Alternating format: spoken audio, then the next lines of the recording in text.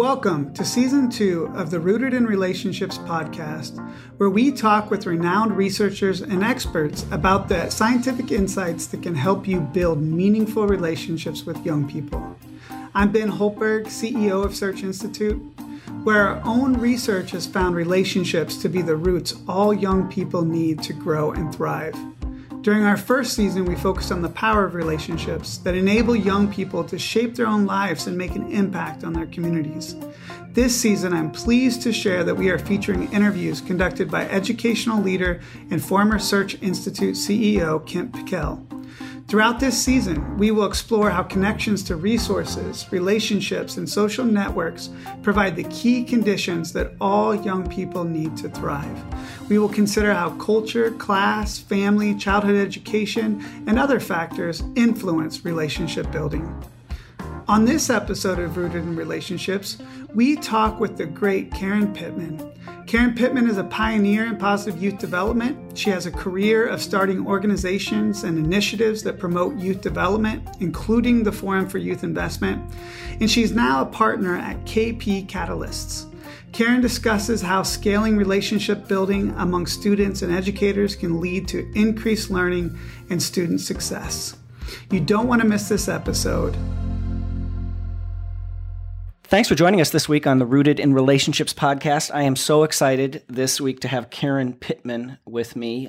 Karen's now a senior fellow at the Forum for Youth Investment, but she was previously the co-founder and president and CEO. The Forum is a fascinating and I would say invaluable organization in sort of the landscape of American education and youth development. It's a nonprofit. It's nonpartisan. It really is not a think tank. It's like an action tank. They combine thought leadership, especially around youth development, youth policy. They've been pioneers in sort of doing cross-sector collaboration before cross-sector collaboration was a thing. And they've always had this really deep commitment to on-the-ground support for people who work in out-of-school time programs and community collaboratives and juvenile justice and child welfare and, of course, schools as well. Karen's a sociologist. She's widely published. She's been heard and engaged. And so, Karen, thank you so much for joining us here. Thank you. I'm really looking forward to the discussion.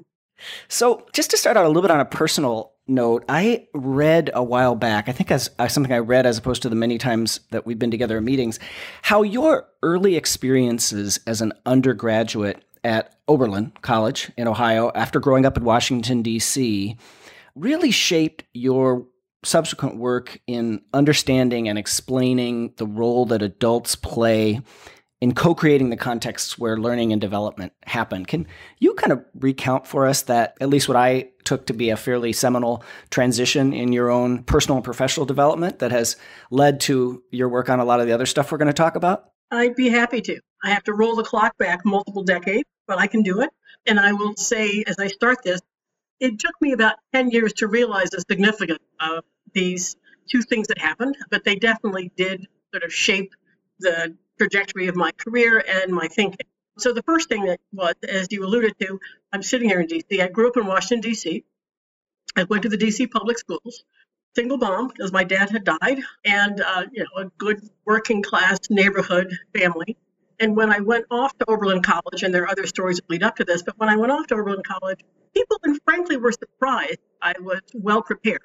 So if you take the demographics of, here comes, at that point, a skinny black kid from D.C. who went to the D.C. public schools from a single-parent family, sounds like potential, but it sounds like you're probably going to need some remediation. And other than the fact that my school didn't teach calculus, I really was well prepared, both academically and socially and emotionally and cognitively for college. And so I had to stop to think about why that was that people were surprised and what it was about my education and my youth development experiences broadly defined that led me to be well prepared, where the average young person with my demographics was seen as potential but not prepared. So that's one thing that was sort of noodling in my head. And I went off thinking I was going to be a middle grade math teacher. That was my goal. So I'm thinking about this. Then the other thing that happened was when it was time to get a summer job, this guy named David Weichert, who went to Oberlin and was an Oberlin graduate, would show up every spring and recruit students from Oberlin to be camp counselors at what was the high school educational camp for teenagers. I had never been at a camp. I was absolutely a city kid. I didn't know how to swim, but I needed a job. and I wanted practice teaching. So I applied and ended up spending my summers being a camp counselor at this incredible, basically, community of learning that was set up 8 weeks every summer for 60 to 80 kids who were coming from every place from rural Arkansas and the Mississippi Delta to France and Germany, where affluent parents were sending their kids in to practice their English, and every place in between. And so what I was immersed in was this opportunity to really understand how you build learning community with young people that you don't know until they show up, and they don't know each other and they don't know you. And you have 8 weeks in which to really see this community come to shape. And, we can sort of go off from there into why developmental relationship is so important, because that's where it all started. It had to start with relationship, but it wasn't just about caring. So we can come back and talk about that. But it was the juxtaposition of those two things, of understanding that somehow, without knowing that I was special, I basically had been in learning environment, school environment, and my youth development environment, which for me was the combination of the church and the DC Youth Orchestra, was sort of where I went when I wasn't in school. I had shown up well prepared, and I didn't feel special. So the phrase that I've used over the years when this sort of hit me was, what had happened somehow was that adults had come together to figure out how to change the odds for kids like me. So it wasn't that I was pulled out and someone said, wow, this is a special kid, we're going to help them beat the odds. We're really going to just figure out how we really change the system so that young people can naturally get these experiences that allow them to develop. So I had that happen in my middle and high school years that allowed me to go off well prepared. And then I had this incredible experience of actually learning firsthand from the master, Dave Weichert, what it takes to build those kind of experiences. By the time I had those things together, and it was time for me to decide whether I should go off to be a math teacher, I knew that I had to do something other than go teach in public schools, because public schools weren't doing what I saw was possible. So that really sort of started the trajectory of how do I get these ideas into policy and practice in some bigger way than going off to be a math teacher, in which I know I'm always going to be breaking rules. Yeah. Oh, that's fascinating. I'm just curious. You said it took maybe 10 years until you sort of had this realization or epiphany of that it was the cluster of environments in which you developed that had made the difference. Did you ever have the chance to go back to any of those adults at your church or at the youth orchestra or in the DC public schools and actually sort of say, especially as you've become a national expert in it, but whether or not they ever knew that, did you ever have a chance to kind of go back and say, hey, you really set me up right? Yes, absolutely. I did in all of those spaces, especially school. I mean, the school experience, I actually went back and tried to figure out why it was so special, because DC is not known for having exceptional public schools. It turned out that I actually went to school in what was called the Renaissance period for the DC public schools. Now, my sisters, who are now, one of them isn't with us anymore, are 10 and 12 years older than me. The one who was 12 years older actually went to a completely segregated high school. The one who was 10 years older was in the class that integrated Roosevelt High School. And then by the time I came along 10 years later, I was in this experimental project in which they were using empty or underpopulated schools because they were in neighborhoods in which they didn't have enough kids. They were using those to basically run experiments, many of which are still going today, try to reverse white flight. That was the challenge, that families were leaving the public schools. They hired folks to come in and help them figure out what innovative education could look like that would attract white parents back. So starting in fourth grade, which is when I went into the program, fourth grade, I had what would now be called looping. So I stayed with the same kids and the same teachers for fourth through sixth grade. When I went to junior high school, which put me on a bus and took me all the way to the other end of the city, DC doesn't have school buses. You just get a bus ticket, then you take off. 45-minute ride from one end of the city to the other. I went to a junior high school that was using block scheduling. We had project-based learning. We had science labs. We had all kinds of things that were going on. We had yoga. I mean, it was an incredible, girls took shop and boys took cooking. Everything that you could think of was happening. And I'm talking about the 50s and 60s here. We're not talking last year. And then when I went to high school, it was the same thing. So I actually went back once I found that out and said, was it really as good as I thought? I pulled out my high school yearbook. I looked all the way through it. With absolutely no exception, every kid in the yearbook had at least 2 extracurricular activities listed next to them. Mm-hmm. Every club was integrated. It was a very integrated high school. Every club was integrated. The only club that actually wasn't as well integrated, and you would think cheerleading. Nope, wasn't that. It was the Latin club. And it was because our Latin teacher was this incredible African-American guy. And wonky kids like me all were just got attracted to him. And we not only took Latin, we joined the Latin club. Why you would join a Latin club now, I have no idea. But it was just an incredible experience. So I affirmed it by looking at it and talking to some of my classmates, but also went back and found a lot of those teachers. And it was amazing. Yeah, God, your personal story reminds me of somewhere buried in the very long book, Our Kids by Robert Putnam, is one graph that just jumps out at me, and it's the participation rate of kids over the decades in school-sponsored extracurriculars. And for affluent kids, it just holds constant from about exactly the period you're talking about, 60s. And starting in the 70s, for low-income kids, it just plummets for I'm sure many different reasons, from changes in transportation to making pay to play, things like that. But it's such a powerful additional source of youth development that we've disinvested in for a lot of kids living in poverty, at least according to that data, which was pretty striking. Absolutely. And it's one of the things that we have a chance to build back this year. One of the things that we're talking about is the disruption that has come along with COVID creates an opportunity. And the funding that's going to come down the pipe will help us get there. You got me excited there. Let's jump from the beginnings of your career, really based on your personal experience, to the present moment. I was thinking of ending there, but you've taken me there earlier than I was thinking, which I like. What is this moment in your mind as we are hopefully emerging from this pandemic, as we continue to be in a struggle for racial justice that is ongoing? What does Build Back Better mean to you, and how is it influencing the work that you're doing today?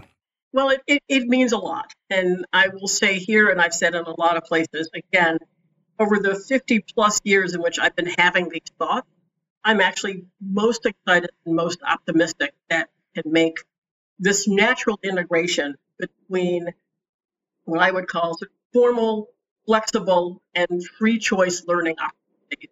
We can make those visible. We can really maximize young people and families' options about how and where they mix and match those. And we can actually, at a system level, really figure out how to resource these correctly. And a lot of that has come from the disruption that was COVID, coupled with the racial and equity lessons that are now so visible we can't pull back from them. So we know we can't go back.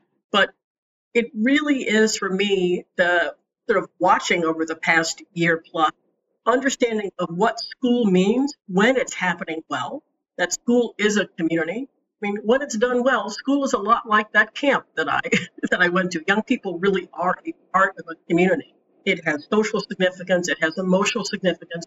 It is where they are building cognitive skills and using them practicing them in a variety of ways, formal and flexible and free choice. I mean, I was in the library, in the school library, in the public library. You're doing all of these things in a way that if we just think of schooling as where academic transfer happens, which is what we did when COVID first hit, it was all about, do kids have Chromebooks and can they log in to get their classes? And we had to quickly recognize that wasn't it. That what young people missed first and foremost was the relationships and the routines and those other resources that sort of made school a community, that's the glue that lets the learning happen. So over the months, as the narrative story changed from it's all about internet access and Chromebooks and hotspots to maybe it needs relationships, and maybe it really is about routines, and maybe young people are missing some of the other resources that sort of come along with school when school is doing well, but we don't fully acknowledge the importance of them, both undergirding and wrapping around. So as that started to become more visible, and it's just fascinating to watch the language. If you just read the Washington Post or read articles, it doesn't have to be what people like us write. How this stuff is being interpreted is changing. in a way that we have an opportunity to get the balance right. The main challenge that I think we have is not letting the moment be seen as temporary, that we have to get the balance right because this was a year of trauma and learning loss. So that we have to do things differently now, but we can go back to the way it was before. We really have an opportunity to shift this conversation. And I think we can do it. And that's what makes me excited. I've never seen us get as close as I think we are. And Kent, you spent your years inside a school, so you can affirm whether you think this is or not. But I think there's an absolute willingness. I think the glass is more than half full. And I actually think the responsibility is now on the youth development side for us to sort of meet folks where they are and really figure out what it's going to take to make these transitions. Starting in this conversation with your personal story, but also in your current work, the way that you, I just think beautifully, do not pit youth development against educational success is key, because that can happen, including unintentionally. Sometimes for me at Search Institute in the last decade, I've gotten to know the youth development world much better than I used to. And yeah, my career was in schools before. And sometimes I would be in settings, sort of youth development spaces, and it was always this sort of, well, the educators don't get it. The educators don't get it. And it's actually true in many respects, but we do have to have that meeting in the middle. And that in your personal story and in what you're saying about kids thriving today, academic progress remains central, but a sort of drill and kill boot camp reductive approach to learning loss, quote unquote, is not going to get us where we need to go. I think partly also it's going to depend a lot on leadership. It now seems almost impossible to remember, but No Child Left Behind started as a bipartisan effort with Ted Kennedy endorsing it and many civil rights leaders. And when they did that, nobody predicted that it would become this reductive, narrow the curriculum, test-based accountability, but it did. And so to sustain this moment, I agree with you. There's the year ahead, and then there's 2 and 3 and 4 years ahead beyond that we don't just put our shoulders to the wheel and try and build back better. And then, as you just said, revert to the norm again. Yeah, there's some exciting stuff that has happened. Your point of how we can't, and it happens on both sides, we can't let the education and youth development people, and first of all, it's always been sort of crazy making for me that we have those two words seen as not somehow connected, but that we can't let them be pitted against each other. That came with pushing social emotional, and then we had to come back and go, no, but it's social emotional integrated in academic. Well, of course, the things that you've done around development relationships, the things that you've done, because we've been on these panels together, of really sort of wedging and making important development relationships as a key piece of what we have to do to optimize learning and learning development and settings in any setting. So yes, we need those relationships. We need them then to really be sort of, to make sure that they're leading the physical and emotional safety. The young people really are feeling that they are safe and belonging. We need those rich instructional practices and knowledge built in, no matter whether it's academic or whatever, whether they're picking or we're picking. We clearly need those supports for young people who need extra supports. Those need to be available. And then where this all started on the school side, we do need to acknowledge, mostly by naming, I think it's a good teaching, that those important cognitive and social skills, we need to name the skills and make sure young people are practicing those skills. When you put all of that together, and that's, and you've been in these conversations with Camp Cantor and Turnaround and the Solden Lion, in which that blue wheel has landed on a color. All of those are the non-negotiable for an optimal learning environment. But it really does have to start with relationships. That's the driver. And the thing that has been interesting in both talking to folks in the two systems that we want to call education and development two systems is in education, the challenge has been we assume it's about content. We assume it's about the rigorous instruction, and we underestimate the power of it. They're there. Good teachers know they're there. Principals know they're there. But to your point about where No Child Left Behind went sideways, if we don't name it and measure it, then everything gets off. And so as soon as we put an accountability system around it, but we don't have equal ways to account for all of those pieces, and we start over-accounting just around content, then that sort of went whack. On the youth development side, We really always, you look at anybody's, Boys and Girls Clubs, the Y, 4-H, you could look at anybody's theory of change. It starts with relationships. But that's not because they're more enlightened. That's because these are voluntary programs. How do you get kids to come? Well, if you don't make them come, they come because you build relationships. So we lucked into that by being voluntary. We then made a more natural progress around, but we didn't always get all the way around. I can't say that we always really offered up rigorous instructional content. I can't say that we always provided all the supports needed. We can't even say that even though they were natural places for these skills to be building, that the kind of social, emotional, and cognitive skills and competencies were named and optimized. So there's work to happen on both sides. They really are complementary delivery for all of those things. And if we could get to the point of seeing that they're complementary and getting communities to figure out how to take advantage of the fact that these are complementary systems, we would be a lot better off than the either-or approach that. Yeah. One of the ways in your work, and there was a recent paper that you and some colleagues did on thriving, robust equity and transformative learning and development that I really loved. There's one idea in there that I think is a very tangible way for like a school, a program, a community to begin operationalizing some of this. You talk about elevating the, quote, unusual suspects in kids' lives. Can you say a little bit about who the unusual suspects are and what elevating them could mean for this moment? Absolutely. One of the ways that we get to this very quickly is you ask, in any room, you ask people to close their eyes. I could ask you all to do this and say, think of a really powerful learning, something that really has stuck with you. And where were you and who were you with and what were you learning? And chances are, because we do that little exercise a lot, that you probably are not going to name a classroom teacher. Those are the unusual suspects. Who were you with when some learning happened that stuck with you? Perhaps you're with a parent, perhaps you're with an uncle, perhaps you're with someone in your church, perhaps you're with someone who was taking the time because they had an interest in car mechanics and you were interested in it. You were with a neighbor who was helping you learn something. But it was that magic combination. There was a relationship. There was something you wanted to learn. There was an adult who was really willing to help you either learn it or help you make meaning of something. And that's the other thing that we underestimate. It isn't always about imparting knowledge. Sometimes it's about helping young people reflect on something that happened to them that they can then make meaning of and can learn from how you did it so that they can understand why it's different. Those are the kind of things that people mention. So those unusual suspects, and we sort of name them when people get to a litany of, oh, there are other people in the community who can support it. We tend to say, oh, the people at the barbershop, and the people at the church, and the people at the whatever. They are not that unusual in that they really do make up the rest of young people's lives when they're not in school. They're also unusual suspects in the school building, which also is frustrating that they don't get named. If you're in, I had wonderful relationships with my teachers, but I also knew the person in the cafeteria who served me lunch. And I knew who she was, and she knew who I was, and she would ask about my family.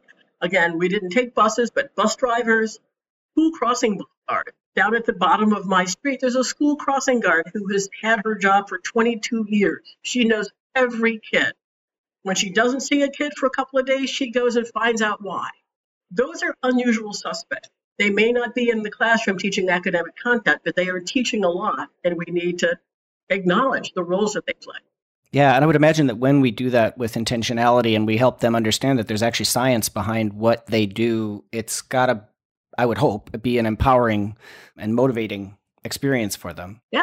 So there's a phrase that I usually attribute to you, and I'm not actually sure that you were the first, that you coined it, or that you just use it so effectively, but it's this idea that we need to not just help kids beat the odds, we also need to help them and work on their behalf to change the odds. It's pretty clear to me how developmental relationships can help kids beat the odds. They're protective, they give resilience, they give motivation in very difficult circumstances, especially kids who are from historically marginalized communities and who face racism and other forms of oppression. Do you think relationships can help kids change the odds, and whatever that means in your formulation of the phrase? And if so, what does that look like? Absolutely. And I will take credit for the phrase. I can go back and find the... I've been quoting you for years, and I've always been like, I got to ask Karen if that is something. That's great. It's a wonderful way to frame it. I can see people's eyes when I use it go like, oh, because it just helps to make it a both and. Yeah. when I said it took me 10 years to fully realize, it actually took me about 10 years to come up with that phrase. Oh, it's great. Even more. But it was just trying to figure out what was different about that not being the special one, but somehow people had really, really changed the odds. But to your question of can developmental relationships help young people change the odds? Absolutely, because that's what transformative learning is about. So again, if developmental relationships really are all the things that you say, which are perfect, and I went back and sort of even thought through my high school camp experience and said, yes, we did all of those things. So if it's not just, can we express care with people? Of course we can. We did want to challenge their growth. That's great. We provided support. That's great. It's the last two. It's the share power and expand possibilities, which is where I think the transformative comes in. Because the goal is not to use the relationship to teach young people. The goal is to make sure that you're using the relationship to make sure that young people are building the skills and competencies that they need to use them in a way that lets them transform their lives, analyze critically the systems and settings that they're in, push back if they see something happening that is not optimal in their lives, and have the courage to go from individual to collective. That's especially important if we're talking about young people who are a part of any kind of marginalized group. The moment where it's not just about me, which is beating the odds, but it's about, wait a minute, there's 15 of me, or there's 500 of me. And if we're all kind of experiencing the same thing, are you going to let us actually make collective meaning of what's wrong so that we can change the odds? That's where, and when you see that happen, and when you see adults who have enough confidence in their relationships with young people, and enough confidence that when they really do share power with young people, they're going to expand the possibilities that not just young people move forward, but they actually push the system. That's where this begins to happen. And I think when you hear Rob Jaegers talk about transformative sort of SEL, I think that's where they're trying to push it. Frankly, for me, it's a hard place to get just from the term SEL, because it's been so locked down in the teaching part, like we're going to teach you these skills. But I'm happy to encourage them to keep moving it. But where I've seen that happen, it's just amazing. And I got to watch it once. Whenever I'm in a community and I get to stand in the back of a class, I try to. And I was in Cleveland, I think, watching an 8th grade class in a school that was using the AVID process. And this was a class of all Black and brown kids with a white teacher up at the board. And you thought, okay, or up at the screen. You thought, all right, this is going to be a boring class, because they were looking at what the criteria were for you to sort of pass. They were 8th graders, pass 11th grade, whatever the topic was, writing. Like, these are the requirements for you to really be sort of certified at the 11th or 12th grade level. And I went, all right, that's an interesting way to start a class. So they were being graded on whether they were doing those things.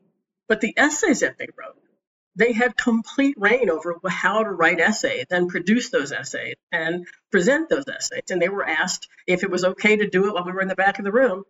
And 3 young people had essays on racism in their school. And they stood up in front of people they didn't know, in front of a white teacher, and explained to them how there were microaggressions, how there were things that were going on in the current school or in their previous school, and why they happened to them. So they were both getting sort of assessed on how well they were using grammar and using sentence construction and doing all the things that you were supposed to do, but they were also clearly very powerfully becoming a group of young people who were seeing this is a common problem and we can do something about it. So I think if we went back and found those young people now as 11th graders, they probably have done something. Those are the kind of things that we can do. Yeah, I love connecting our own framework that we've developed through our research at Search Institute to that change the odds vector in the way that you just did, that it's the share power and expand possibilities part of our framework that in particular have the potential to be supporters and drivers of the change the odds. The first 3, expressing care, challenging growth, and providing support, are also critical, but I love that way of framing our own framework. Of course, importantly, in almost every setting we've studied, those last 2 parts of our framework, sharing power and expanding possibilities, happen less often and less intensively for almost all kids in schools, in out-of-school time programs and actually in families as well, with notable exceptions that always give me a lot of hope, where you'll see somebody's expand possibilities is off the charts, and you say, okay, that's not by accident. They're doing something there to say we're going to introduce kids, or like the example you just gave of the Avid classroom, that's sharing power in a very tangible way. So since part of your work over the years has also been these incredibly challenging efforts to sort of, for lack of another way to put it, scale stuff, meaning to not have something that happened in one place only happen there. At one point, David Brooks, the New York Times columnist, and I don't remember if this was actually in something he wrote or in an email exchange that one of the couple of ones that I've had with him, because he thinks a lot about relationships too. He said, you can't scale relationships. And I'm wondering if you agree with that, premise, and if so, how we still don't leave this to chance so that it's only the kids in that one Avid classroom in Cleveland who are experiencing that kind of relational interaction with teachers. But understanding that these are not like cookie cutter interventions that we can just easily replicate, how do we actually spread this work? I mean, obviously, I think we can scale relationships. So I'm going to disagree with that. I'm sure that on some level, that probably makes sense in that, no, we're not basically teaching immutable practices that adults go into any room and say, this is how I do relationships. Same way that this is how I teach long division. I mean, no, it doesn't look like that. But we can scale relationships by hiring. I mean, we can scale relationships by acknowledging that we want to be able to build on adults' natural tendencies. And they do vary. Their natural tendency to not only think that the things that you're talking about in development of relationships are important, but that they actually have experienced them themselves, and that they actually can tell you some examples of where they've been reasonably successful at doing this with them. Now, I can do that in any kind of capacity. I did it as a camp counselor. I could do it as a parent. I could do it as the Sunday school teacher or Saturday school teacher, in my church or faith organization. I could do it as a neighbor. But I think the big part of this is that we have to name this thing. I mean, so often we think we have to train people for them, and we do have to train for them. But we need to train based on people's natural experiences and orientation. I keep meaning to go back and find the citation, but when I was on the National Commission for Social, Emotional, and Academic Development, they gave us a big stack of readings. One of the things was a study that was done of teachers, and it was really done in the spirit of saying, if we look forward to what are the things that help young people be successful in the workplace, so you're valuing the skills that we talk about because they are better predictors of success than just academic grades. So they were saying, well, where are there teachers who are focusing on these things versus teachers who are good at teaching content? And they did a study, and they found that you basically have two groups. About 40% of the teachers are good at content, but not great on the relationship side. About 40% are good at relationships and fall back on the content. And it was only about 17 or 18% that were right in the middle that did both. So right there, you've got an opportunity. If it's not natural that we know how to do both, that somebody's really good at doing both, which one are you picking and which one are you training? I think it would be easier if we want to lead with relationships. Let's pick the people who are naturally skilled at relationships, and then let's funnel in the content. Right now, what we're doing in schools is we're picking the people who are good at content, and we're hoping they can do relationships. If the science is telling us to do it the other way, we can recruit differently. And I think you can scale through recruitment. Yeah, that's fascinating. So interesting. I think the other point that you made about the power of language is really interesting. I was out giving a talk once at the National Meeting for Communities in Schools, and it was in Las Vegas, and they had one of their board members give a talk. And I was thinking this is kind of the perfunctory talk by a board member who didn't come from the world of education or youth development, but she used a fascinating point about once you name something and you form a connection to it, it can almost magically become visible to you in your life. And the example she used was when you buy a new car. If you buy a red Toyota, then when you're driving around on the street, for a certain period, you're going to notice all of the red Toyotas. And it's not because red Toyotas have suddenly become more numerous in the world, but it's because you have made a connection to a red Toyota.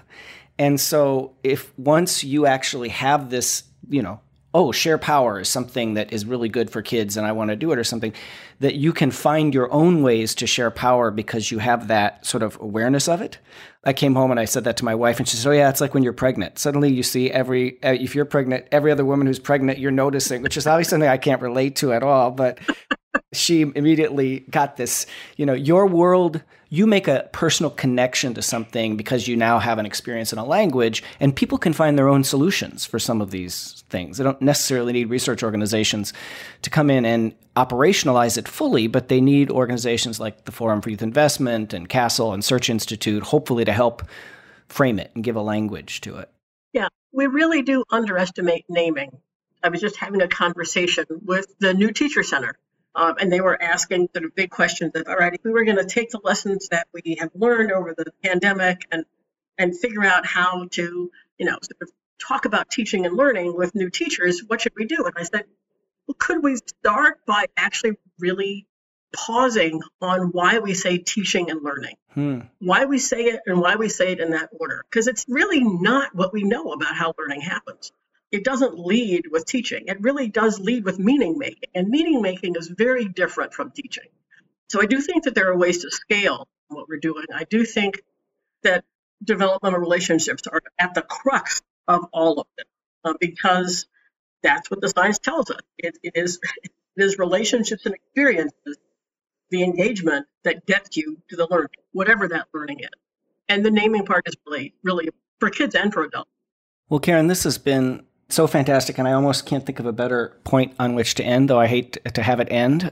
But the work that you have done and continue to do has been inspiring and empowering to a lot of us. I'm really excited that in your new role, you're actually, I think, going to have more time to do this kind of thinking and less time doing what I'm sure in your previous job and in my current one is part of running the organization. So yet another way in which you're a model of thinking about the long trajectory of a career. And I appreciate you starting our discussion today with your personal story as well. So thank you again.